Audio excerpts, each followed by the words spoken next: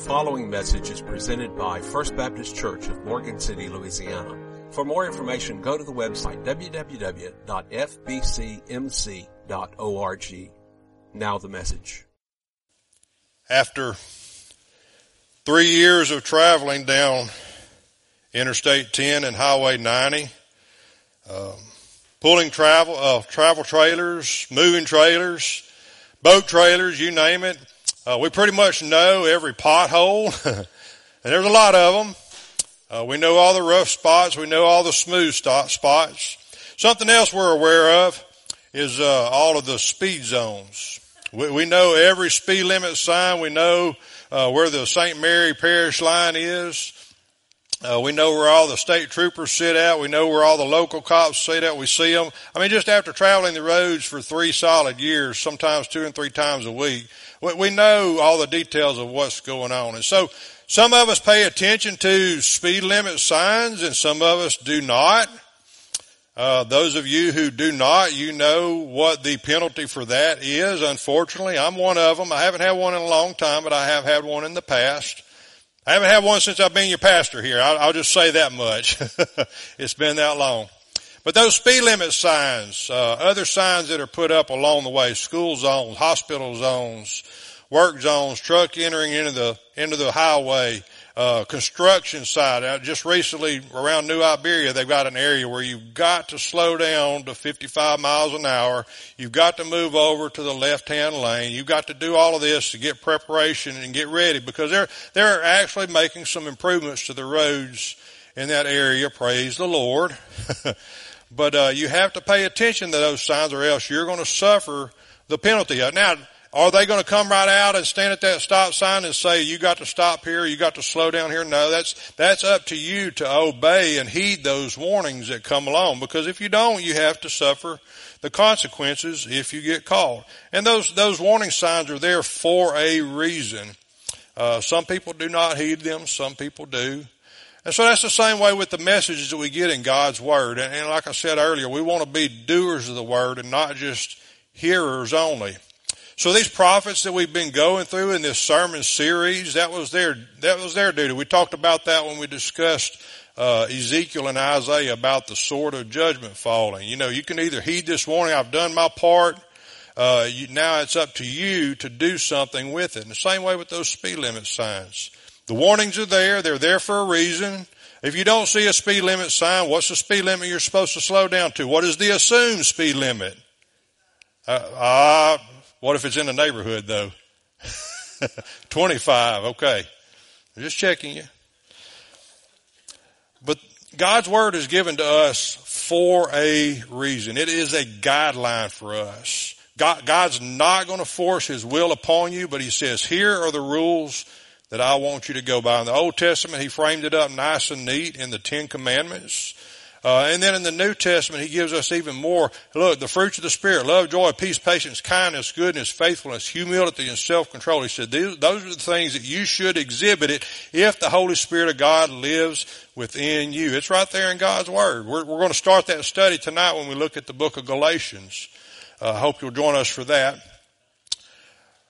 But God is not going to force His will upon you. He gives you the message. He sends you messengers. He sends you reminders. And sometimes He'll even put you in what I call a spiritual timeout. He'll put you in a time where you have to be still and know that He is God. He wants to get your attention. He wants you to reflect on what He's told you. And we're going to look at that this morning in one of what we call the minor prophets. His name is Jonah. Very familiar prophet. The other ones we've discussed, Isaiah, Ezekiel, Jeremiah, they're all the major prophets, not because their message was more important than the others, but because their books were so much larger than the other ones. Jonah is only 4 chapters long, and it's very similar to the book of Ruth. Each chapter is kind of like a stage or an act in a play. They represent a different transition that Jonah went through. The preacher, do you really believe this business about a man being swallowed by a big fish, staying in there for 3 days, being spit up on the shore and then going to preach? Well, let me tell you this much. It's a story that Jesus frequently pointed to. And He said, just as Jonah was in the belly of the fish 3 days and 3 nights, so will the Son of Man be in the earth 3 days and 3 nights. There's my stamp of approval. If it's good enough for Jesus, if he verifies it, then I'm going to believe it as well. Amen? And so Jesus reflected to many of these prophets, but that was one prophet in particular and one incident in particular that he pointed specifically to, and he said, just as it happened to Jonah, it's going to happen to me. So the picture of Jonah, the picture that is created is somewhat of a prophetic picture of Jesus' death, burial, and resurrection. But there's so much more to learn in the book of Jonah.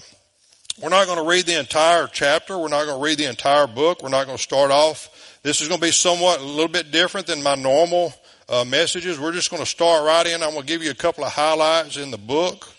And we're going to cover the whole thing because I want us to understand about what happened to Jonah, why he was in this storm, why he was in the belly of the fish, and why all these bad things happened to him before he went to the city of Nineveh and preached the message that God gave him.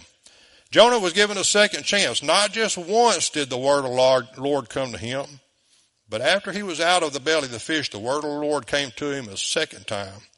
Jonah hesitated the first time. God said, go east, and Jonah went west. He went in the opposite direction. We're all familiar with Jonah. We look at Jonah and we say, I would have never done that. Baloney. We've all done it, every one of us. I ran for a long time. Some of you here ran for a long time. Some of you here right now, you're still running from the Lord. But when God gives us a message, when he speaks to us, when we hear his voice, what causes us to hesitate? So we're learning all about open our ears, Lord. We're learning about how to hear from the Lord. And that's what I want us to do is once we get that message, once we learn how to speak from God, I want us to be instantly obedient in what the Lord is telling us to do. My calling is not the same as Jonah's calling. My calling is not the same as your calling either. And so God is speaking to all of us on different levels, and he's asking us to do different things. But are you being obedient? And my hope and prayer is that you will never hesitate when God speaks to you and when God puts his finger on an area of your life and says, I want you to change this and I want you to change it now.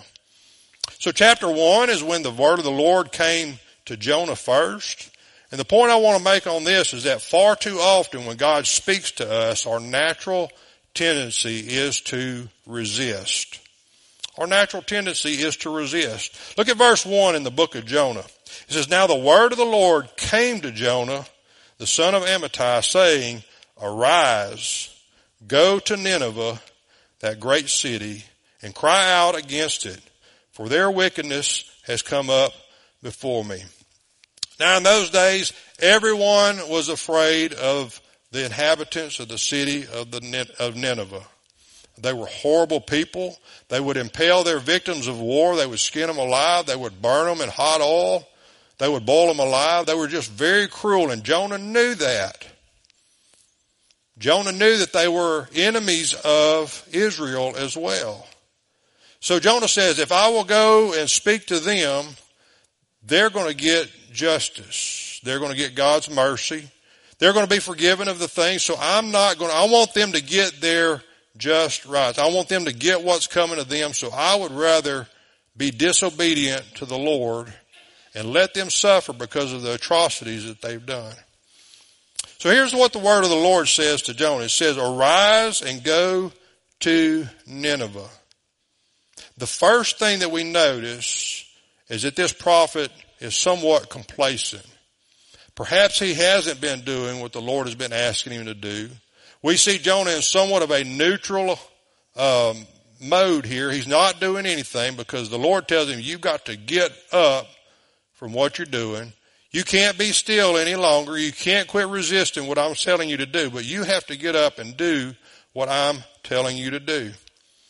The word of the Lord came to Jonah. When is the last time that the word of the Lord has come to you? Last week, the young man that filled in for me, Joshua Winton, I thought his message fell in so properly with what we've been going through. Hebrews chapter 1, verse 1-2, it says that God reveals and redeems us through his word was one of the main points in his message. And so we have the written Word of God. We have God's revelation to us now written in the Word of the Lord. And so this is the revelation to Jonah. This is what God is revealing to Jonah. It's not a general revelation to Jonah. It is a very, very specific revelation. And the message was clear. But was Jonah resistant to this message? Absolutely, 100%. No doubt about it. He resisted God's message that he received. Now, before you get too critical of Jonah, when was the last time that you got to one of those speed zones and you were maybe driving a little bit faster than what you should have and you automatically slowed down? Or did you say, that person in front of me is not slowing down? If they can do it, I can do it.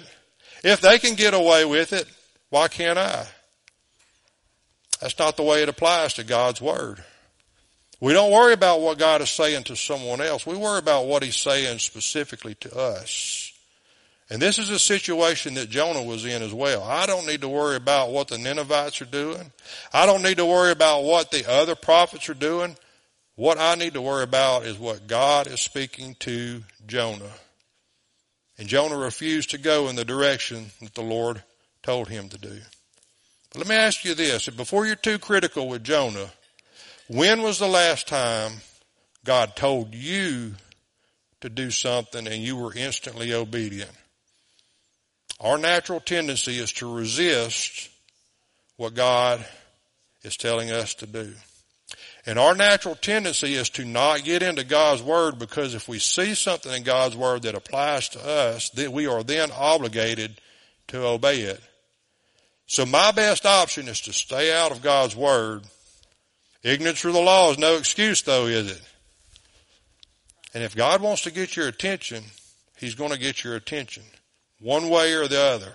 See, we all have some type of revelation in our life. We have what is known as a natural revelation. The book of Romans chapter 1 says that anyone can go out and look and say that, this didn't happen by chance. There has to be a creator that put all of this. I can look and see the birds in the sky, see the sun coming up and the moon coming up, the stars in the sky, and I have to think that some divine creator has put all of that in place. That is a natural revelation.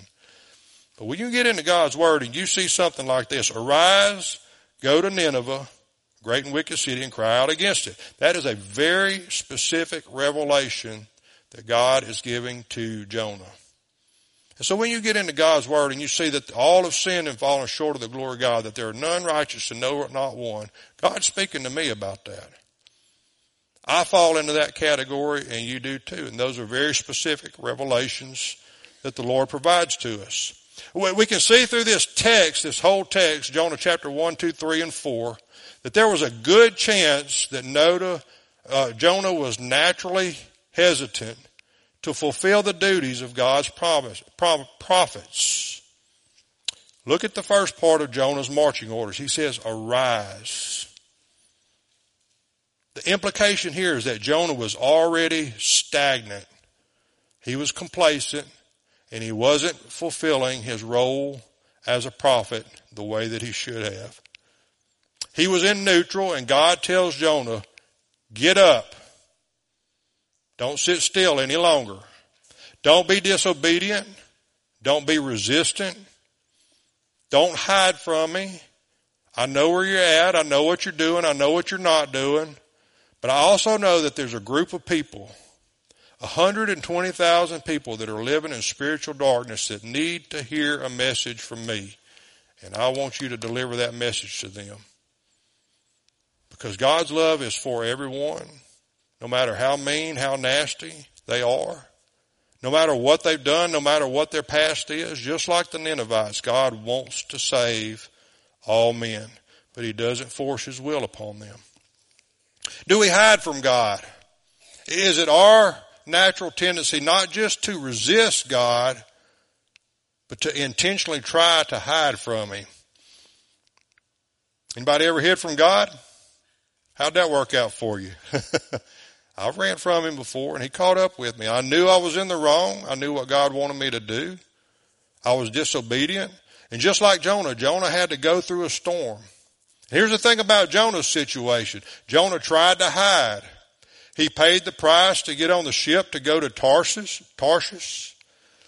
And then once he was on the ship, he went down to the hull of the boat, the deepest part he could get to, and he tried to hide. But God caused a storm to come upon the sea where they were at. God was trying to get Jonah's attention.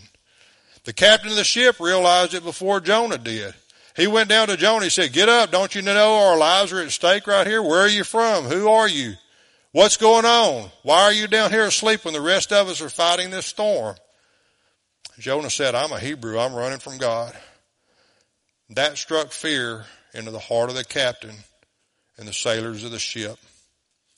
Jonah knew he was in the wrong, and he knew he was trying to hide from God, and he knew that he could not get away no matter what. So the German philosopher Soren Kierkegaard had this to say about hiding from God. He said, "We often use reason to hide from God. We use what is good to evade what is good." End of quote.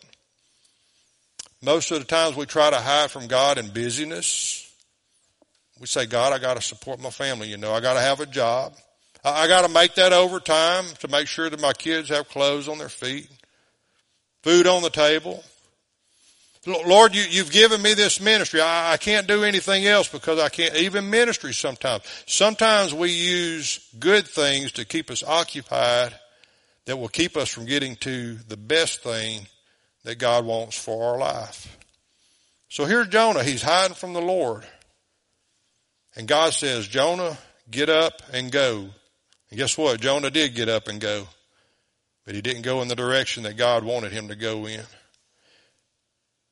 He said, "Jonah, I want you to get up and go, not just to any random location. I want you to go to Nineveh," a place that Jonah did not want to go. Some of you right here, God's saying, "I want you to go. I want you to go to your neighbor across the street." Maybe you haven't talked to them in several years. Maybe something has happened to create some friction. Maybe you have a family member that needs to be here on Friend Day, and God has already spoken to you about going to that family member and said, "Hey, look, make amends with them. Get it right, and let them know that there's a place here at First Baptist Church for them." Is God being specific with you right now about the place that He wants you to go, the people that He wants you to minister to, or maybe the ministry that He wants you to be involved in? So why did God need a witness to go to Nineveh? Because there were 120,000 people living in spiritual darkness who have not yet heard about the mercy of God and His forgiveness. Where's God asking you to go right now? Are you hesitant, or are you all out resisting and trying to hide from God? Invite someone to Friend Day next week. Do what it takes to get them there. Be obedient to what the Lord is asking you to do. You see, most of the time we resist when we know that God has a specific destination for us to serve that may be somewhat below our expectations. God, I'm overqualified for that. Maybe those people don't deserve your mercy. Maybe someone else will go and speak to them instead of me. Most of the times we go through more work to get out of work than it would have been easier to have just done it in the first place. Have anybody ever worked with someone like that? I used to work with people like that all the time. They had a job that they needed to do on that shift, and they would normally go through more trouble to get out of that one job than if they would have just done that one job to begin with. So think about all the trouble that Jonah went through to get out of the marching orders that the Lord had for him. He paid the fare when he went down to Joppa to get on the ship. Jonah paid the fare to get away from God. He had to go through a storm. He had to tell the sailors, "Throw me off of the ship and the storm will cease." He had to go through so much more effort to get away from God than if he would have been obedient in the first place. And when we read through chapter 3 in just a moment, we're going to see that it was so easy. Jonah marched into the city and he preached a sermon that according to Scripture was only 8 words long. Some of you are saying, "Brother Tracey, when are you going to learn how to preach like that?" Man, we get home in time for the saints if you had just an 8-word sermon. The situation was a lot different for Jonah, though. Where he was going, it was ripe. They were ready. They needed to hear God's word, and they responded accordingly. So why did Jonah hesitate and resist? Because he didn't want to see the Ninevites saved. He wanted to see God's wrath poured out upon them because he thought that's what they deserved. Verse 3, after Jonah got the message from the Lord, he arose to flee to Tarshish from the presence of the Lord. I want to talk to the young people and the kids that are here just a little bit. Don't run from God. Right now, while you're young, learn how to obey God the first time that he speaks to you. And your life will be so much easier. Proverbs 3, verses 5 and 6. Trust in the Lord with all your heart. Lean not to your own understanding. In all your ways acknowledge him, and he will direct your path. Those are the words written by King Solomon to his son. And young people, if you'll learn how to let the Lord direct your path, life will be so much easier for you. Next point I want to make happens in chapter 2. It has to do with us here in the church. Those that we know we're bought with the blood of Jesus Christ. We're born again. We're Christians.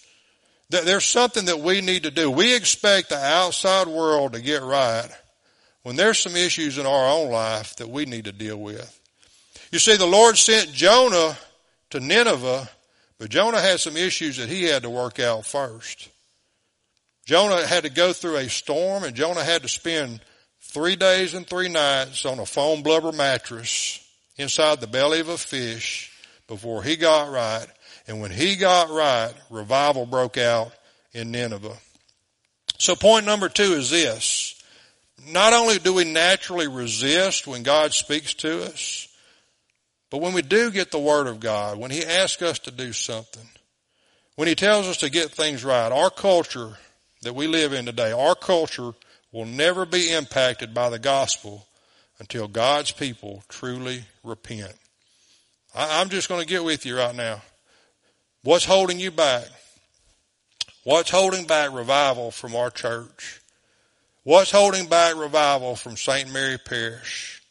What's keeping God from really moving in a mighty and powerful way here in our congregation? There's something that you need to repent of.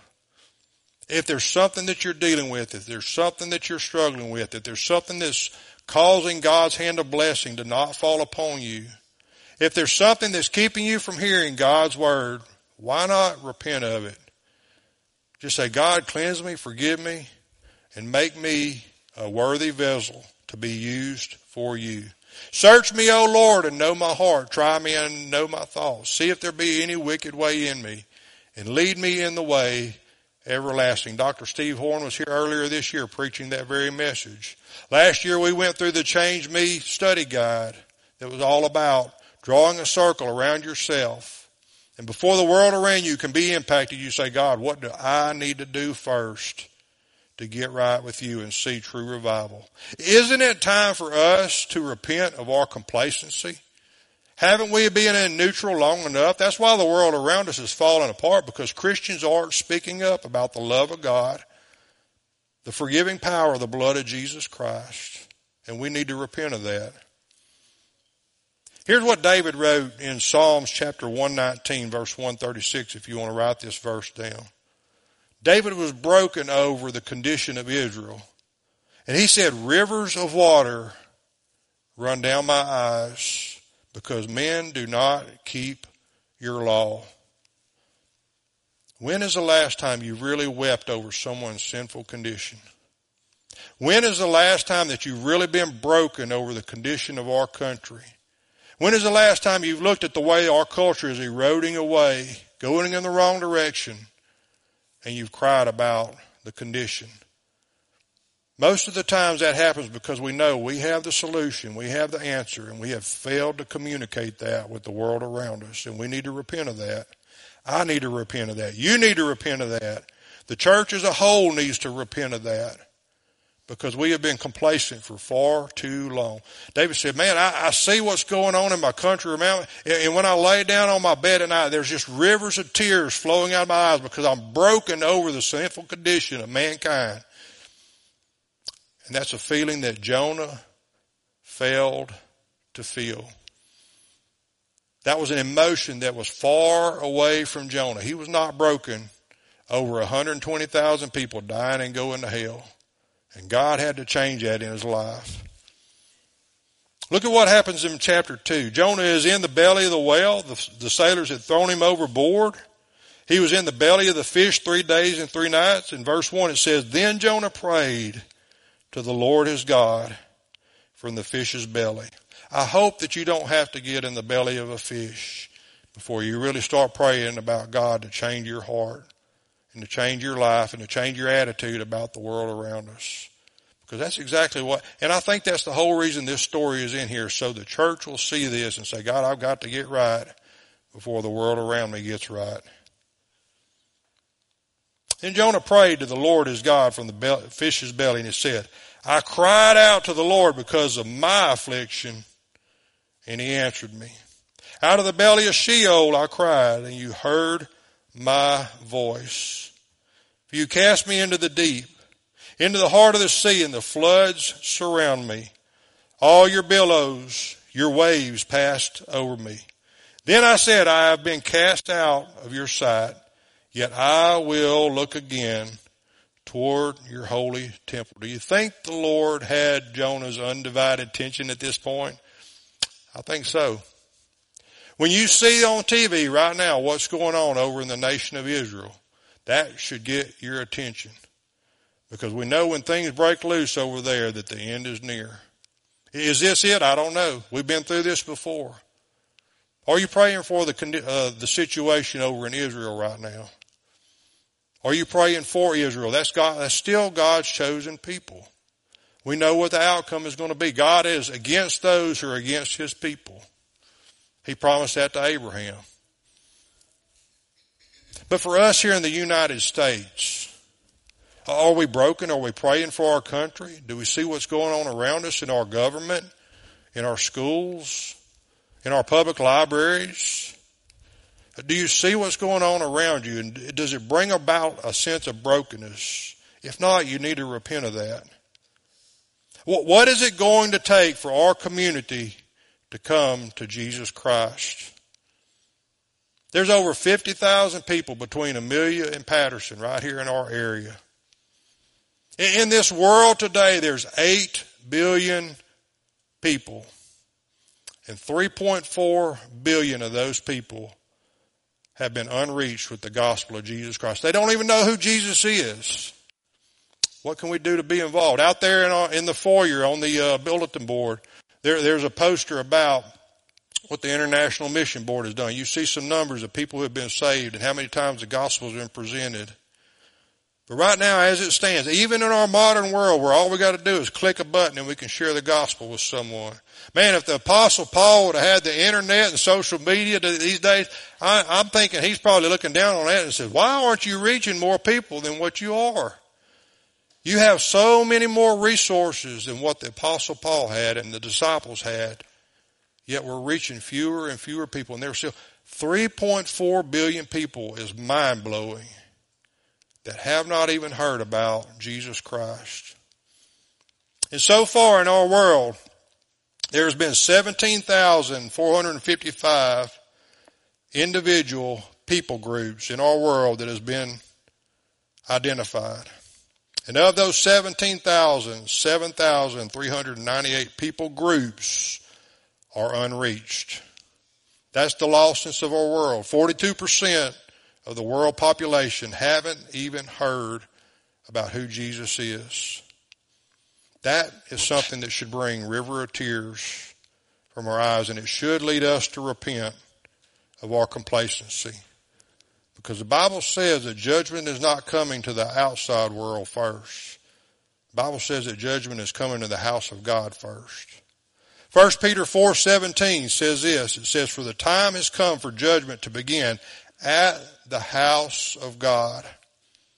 And if it begins with us first, what will be the end of those who do not obey the gospel of God? Point number 3 comes from chapter 3. Jonah gets out of the belly of the fish. God commands this big fish, whatever it was. And it's not, here's the way I look at it, it's not beyond the God that I know to create one specific fish just for this occasion. I don't know what type it was. I don't know if it was a one-time creation that God had, if we've never seen one before or seen one after that. But the God I know can do amazing miracles just like that. And this could be something that God created and put in place just for Jonah. And that leads me to believe that whatever situation you're in is that God can create a circumstance that will help get you out of that situation or through that situation. That's his sovereignty. Chapter 3, Jonah gets out of the belly of the whale. And look, guess what happens? The word of the Lord comes to Jonah the second time. What do you think Jonah did? Nope, I'm going back to Tarshish. I'm going the other way. No, that's not what. Jonah learned his lesson. He repented while he was in the belly of the fish. And here's what I want you to see about chapter 3. When we respond accordingly to God's warnings, we will then see true revival. I've told you this time and time and time again. Obedience brings blessings. Disobedience brings cursings. You can see that in the book of Deuteronomy. There's 2 chapters devoted specifically for that. The wages of sin is death, but the gift of God is eternal life. When you're obedient to the Lord, good things begin to happen, because when God sees you're obedient, he says, you're ready for me to do something about what's going on. So if you're waiting to see something going on in a positive way here in our culture, if you're waiting to see God's hand move in our community, he's looking for your obedience first. He's looking for my obedience first. And when that takes place, when we respond accordingly to God's warnings, when we hear his word, when we hear his voice, and we become doers of the word and not just hearers only, it is then that we will see true revival. How many of you want to see revival take place in our area? Amen. And you're obligated to do something about it. That wasn't a trick question. I wasn't setting you up. I'm just stating a principle right here. It's up to us. How many lost people do you see flocking to our churches these days saying, I need to be saved? No, we need to go out and be obedient, fulfill the Great Commission, go into the world and preach all the gospel. I'm about to get fired up here. Is somebody getting fired up about this? We need to be busy. God is telling us, just like he told Jonah, get up and go and invite somebody to be here next week. Share the gospel with them. They're waiting on you to share the good news with them. There's enough bad news in our world today.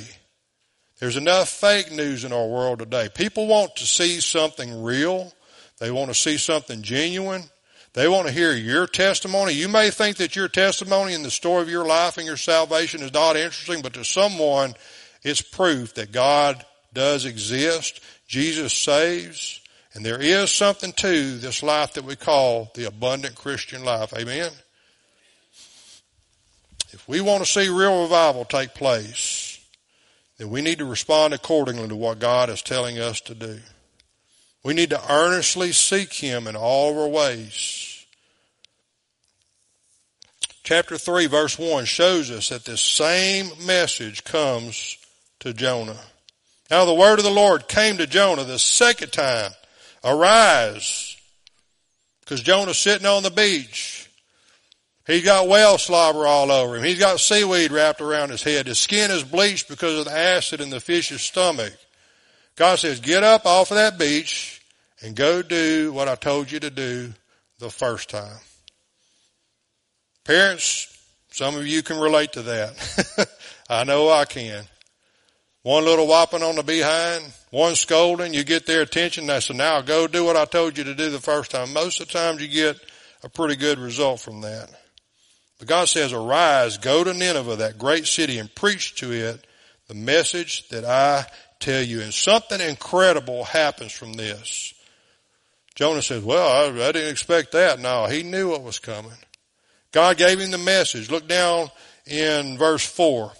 Here's the message that Jonah cried out. He entered into the city on the first day's walk, and he cried out and said, "Yet 40 days, and Nineveh shall be overthrown."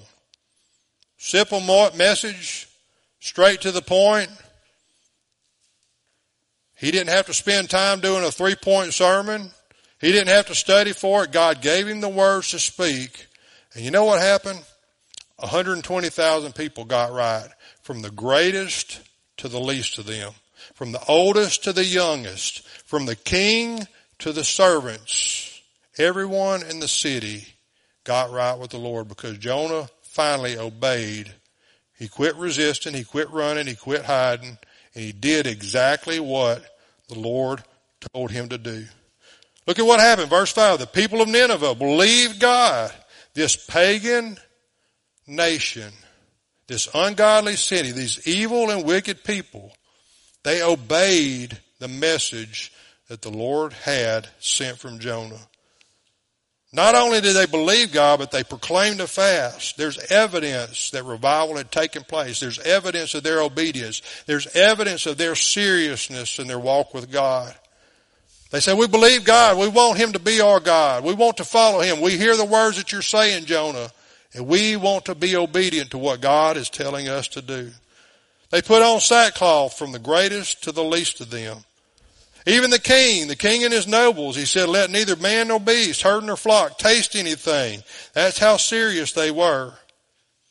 And within that 40-day time period, God relented of the disaster that he was going to bring on Nineveh. Verse 10, then God saw their works. God sees your obedience. Your obedient life, your repentance, your kind acts to others, those are all evidence that God sees. And God says, "I know that your faith is genuine because I see what you're doing." And God saw the result of the people's repentance. He saw them fasting. He saw them praying. He saw them putting on sackcloth and ashes. He says, "These people are serious about getting right with me." He saw their works and they turned from their evil ways, and God relented from their dastard. Oh, how I pray for God to relent for the evil and wicked things that are going on in our nation right now.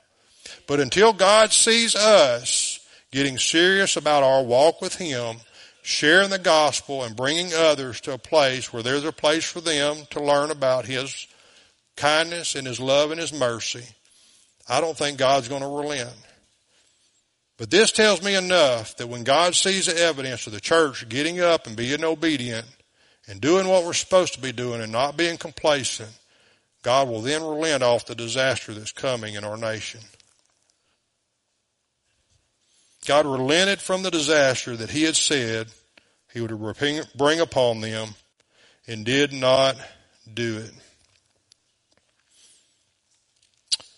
With a new sense of urgency, Jonah went straight to Nineveh, preached the message. The people of Nineveh got right, but unfortunately Jonah didn't get it right. He didn't understand the implications of what had just happened. What happened to the people of Nineveh was not what Jonah wanted them to get. But whenever we get right and we get focused on hearing from the Lord and responding to what he is telling us, we will see true revival. Chapter 4, the fourth point I want to make and the last point, is that when people do get saved, our only response should be to rejoice. What do you want to see happen in your neighborhood? What do you want to see happen in our city here? What do you want to see happen in our country? When one person walks this aisle, when one person gets right with the Lord, when rock stars like Alice Cooper get saved, even after the life that they've lived. I watched Greg Glory make an interview with Alice Cooper the other day and how he got saved, and it was just incredible. A lot of times we see people that have lived a wicked life, and they all of a sudden get saved. Say, "God, why did you save that person?" Because he loves them the same way that he loves you. And in our Sunday school lesson this morning, Judas betrayed Jesus, but you know what? Jesus loved him just like he loved us. Jesus loved him just like he loved the other disciples. And even though he knew that Judas's heart was black, wicked, and dark, he didn't expose it. He didn't make a show out of him, and he didn't scold him for it. He just said, you do what you got to do. That's because Jesus loved him just like he loved all the others. And whenever we see someone get saved, it doesn't matter who it is. That should bring excitement in our heart. Those rivers of tears should turn into shouts of joy because somebody gave their life to the Lord. Jesus told the parable about the 100 sheep. 99 were saved. One was lost, and that's the one that he went looking for. He left the 99 to go after that one. And there was 120,000 people that didn't know the Lord, that God said, I want you to be my prophet to go share this message with them because I want them to be saved. Jesus' goal on this earth was this. Luke 19:10, Jesus said that the Son of Man has not come to be served, but to give his life as a ransom for many. That's Mark 10:45. Luke 19:10, Jesus said the Son of Man came to seek and save that which was lost. The Apostle Paul, his goal, Romans 10:1, he says, my heart's desire and my prayer for Israel is that they may be saved. And in 1 Timothy chapter 2, verses 3 through 4, Paul says this. He says, for this is good and acceptable in the sight of God our Savior, who desires all men to be saved and to come to the knowledge of the truth. And in Luke 15:7, Jesus said it himself. He says, there's more joy in the presence of angel in heaven when one sinner repents. I was thinking about that last night. Tiger Stadium. I don't know, there was probably 90, 100,000 people, maybe more there. What do you think happens when LSU scores a touchdown? Man, that place just erupts. They've measured it on the Richter scale before. Everybody in that stadium pretty much celebrates. It's deafening. You have to hold your ears. I've been there before. Just think about the celebration that goes on in heaven when on Friend Day, your lost friend comes in and says, you know, I want to get saved. And they come down to this aisle with a repentant heart. And I get to pray with them. And they step out in faith and they accept Jesus as their personal Lord and Savior. You know what happens? There's a celebration that breaks out in heaven. And if the angels of heaven celebrate over one person getting saved, we should too.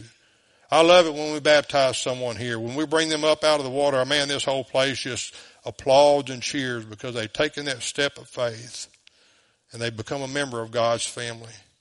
You would think that that would be how Jonah responded to the city of Nineveh getting saved. But unfortunately, that is not how the story ends. The emotions got the best of Jonah. He was still angry with the Lord because he didn't pour out his wrath upon the people of Nineveh. Here's what's crazy about this whole story of Jonah. God told his prophet first what to do. He disobeyed. God told the storm what to do, and the storm obeyed him. God told the waves what to do, and the waves obeyed him. God told the fish what to do, and the fish obeyed him. God told this plant to give Jonah shade, and the plant obeyed him. God told a worm to eat the plant, and the plant obeyed him. But the man of God disobeyed the Lord. 120,000 people got the message, and they obeyed the Lord. They repented. But the one person who should have obeyed the Lord and should have been happy over all of this taking place, he was not happy about it. And when he got the message of the Lord the first time, he disobeyed. Maybe you're here today. Maybe you know that you're resisting the Lord's calling on your life. Maybe today you need to give your life to Jesus. Why hesitate? Why would you put it off any longer? Why would you want to spend any more time going through this storm or sleeping in the belly of the fish outside of the will of the Lord, not obeying his calling upon your life? Why would you say, God, I know you have the gift of eternal life that you want to offer me, but not today? Why would you want to wait any longer? Why would you want to hesitate on those decisions when God gives you the opportunity? He says today is a day of salvation. And if you'll get right today with the Lord, He'll do great and mighty things in your life and through your life. And if you want to see our community turn around and get on fire for the Lord, you get on fire first. Maybe you're here today and God is telling you to invite a specific person to Friend Day next week. As soon as you walk out the doors today, you send them a text message right now. This is the only time I'm going to allow you to use your cell phone in church. Send them a text message. Hey, look, come be with me next week. Or when you leave here, go by their house and invite them. And just say, hey, look, we want you to come go with us next week. And why not during the invitation? Why not here in just a few moments when the music begins? Come down to these altars. We have plenty of cards here on these front pews. Get over one of these cards and say, God, I'm going to give this to so-and-so. I've got a friend at work that needs this. And I want you to set up an arrangement right now. I want you to set up an appointment, a time where you'll give me the strength to talk to them. But most of all, that you'll help them to respond to the invitation to come and hear the gospel. Jonah was mad over the people of Nineveh getting saved. And the story of Jonah ends so abruptly. God saved the entire town. Jonah said, I'm angry about what happened. I'm angry enough even to die over what happened. My hope and prayer is that's not your feelings right now. My hope and my prayer is that you're broken over, first of all, your own sin. And I hope that you're broken over the sins of our nation. And I hope that the Holy Spirit is poking at a place in your heart right now. And I hope that you will have the courage enough to respond to what God is telling you to do. Maybe you're here and you need to get saved. Maybe you've never heard the gospel before. Let me just say this. God loves you. Jesus died for you. And He wants to be a part of your life today. Don't hesitate. In just a moment, step out in faith. Come grab him by the hand and say, Brother Tracey, I'm not saved. I want to know how I can accept Jesus Christ as my personal Lord and Savior. I want to know how I can be a better Christian. I want to know how I can live my life wholeheartedly for the Lord, and I'll pray for you. If you need someone else to pray for you, we've got deacons available. We've got ladies available that would love to pray for you as well. Whatever God is asking you to do today, don't hesitate. Because He's looking for a group of people that will be instantly obedient to what He's asking them to do. Every head bowed and every eye closed.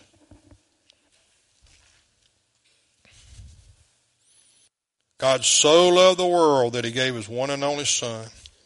Whosoever believes in Him will not perish but have everlasting life. The gospel is so simple.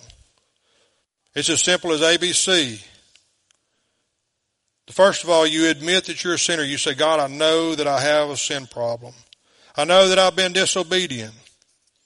And then you believe that Jesus Christ died to pay the penalty of your sin. The Bible says that the wages of sin is death, but the gift of God is eternal life through Jesus Christ our Lord. But it all starts with a confession and a commitment. Jesus did nothing in secret. He did everything publicly and openly. Everybody He called them publicly.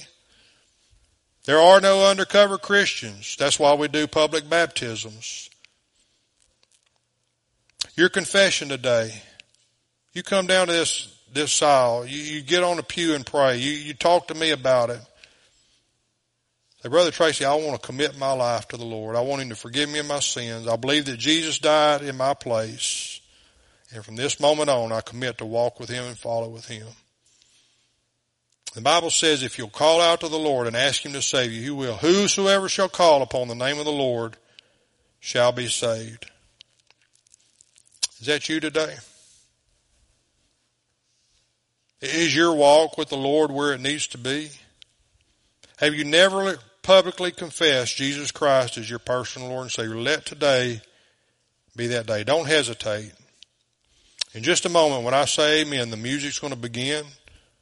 That's going to be your cue to respond to whatever the Lord's asking you to do. Heavenly Father, I come before you today. I thank you so much for your word, Lord God. I thank you for the word that you've spoken to us this morning. God, I want to be obedient, first of all, to what you're asking me to do. I know that there's something else, Lord God. I know that there are things in my life that I need to address. I know that my prayer life is not perfect, Lord God. I know that I'm not witnessing the way that I should. Lord, I want to be obedient to what you're calling me to do. So help me to be that person. Help me to be that man that you want me to be. Help me to be the pastor that this congregation needs me to be. Lord, forgive me of the times that I've failed you and I've resisted and I've hesitated. And now, Lord, I pray over this congregation. We all have a story. We all have a purpose for being here. And I pray, Lord God, that as Christians now begin to pray for those around them, that those here who do not know you as their Lord and Savior, that you would give them the boldness to step out and say, I want to give my life to Jesus. I want him to clean my heart, and I want him to make me a new person. And I want to be a part, Lord God, of helping them do that today. So I pray that you'll have your way in this invitation, Lord God, and do what only you can do. For it's in Jesus' name we pray. Amen. The preceding message was presented by First Baptist Church in Morgan City, Louisiana. For more information about a relationship with Jesus Christ or about First Baptist Church, including contact info, go to the website www.fbcmc.org. Thank you for listening, and may God bless you.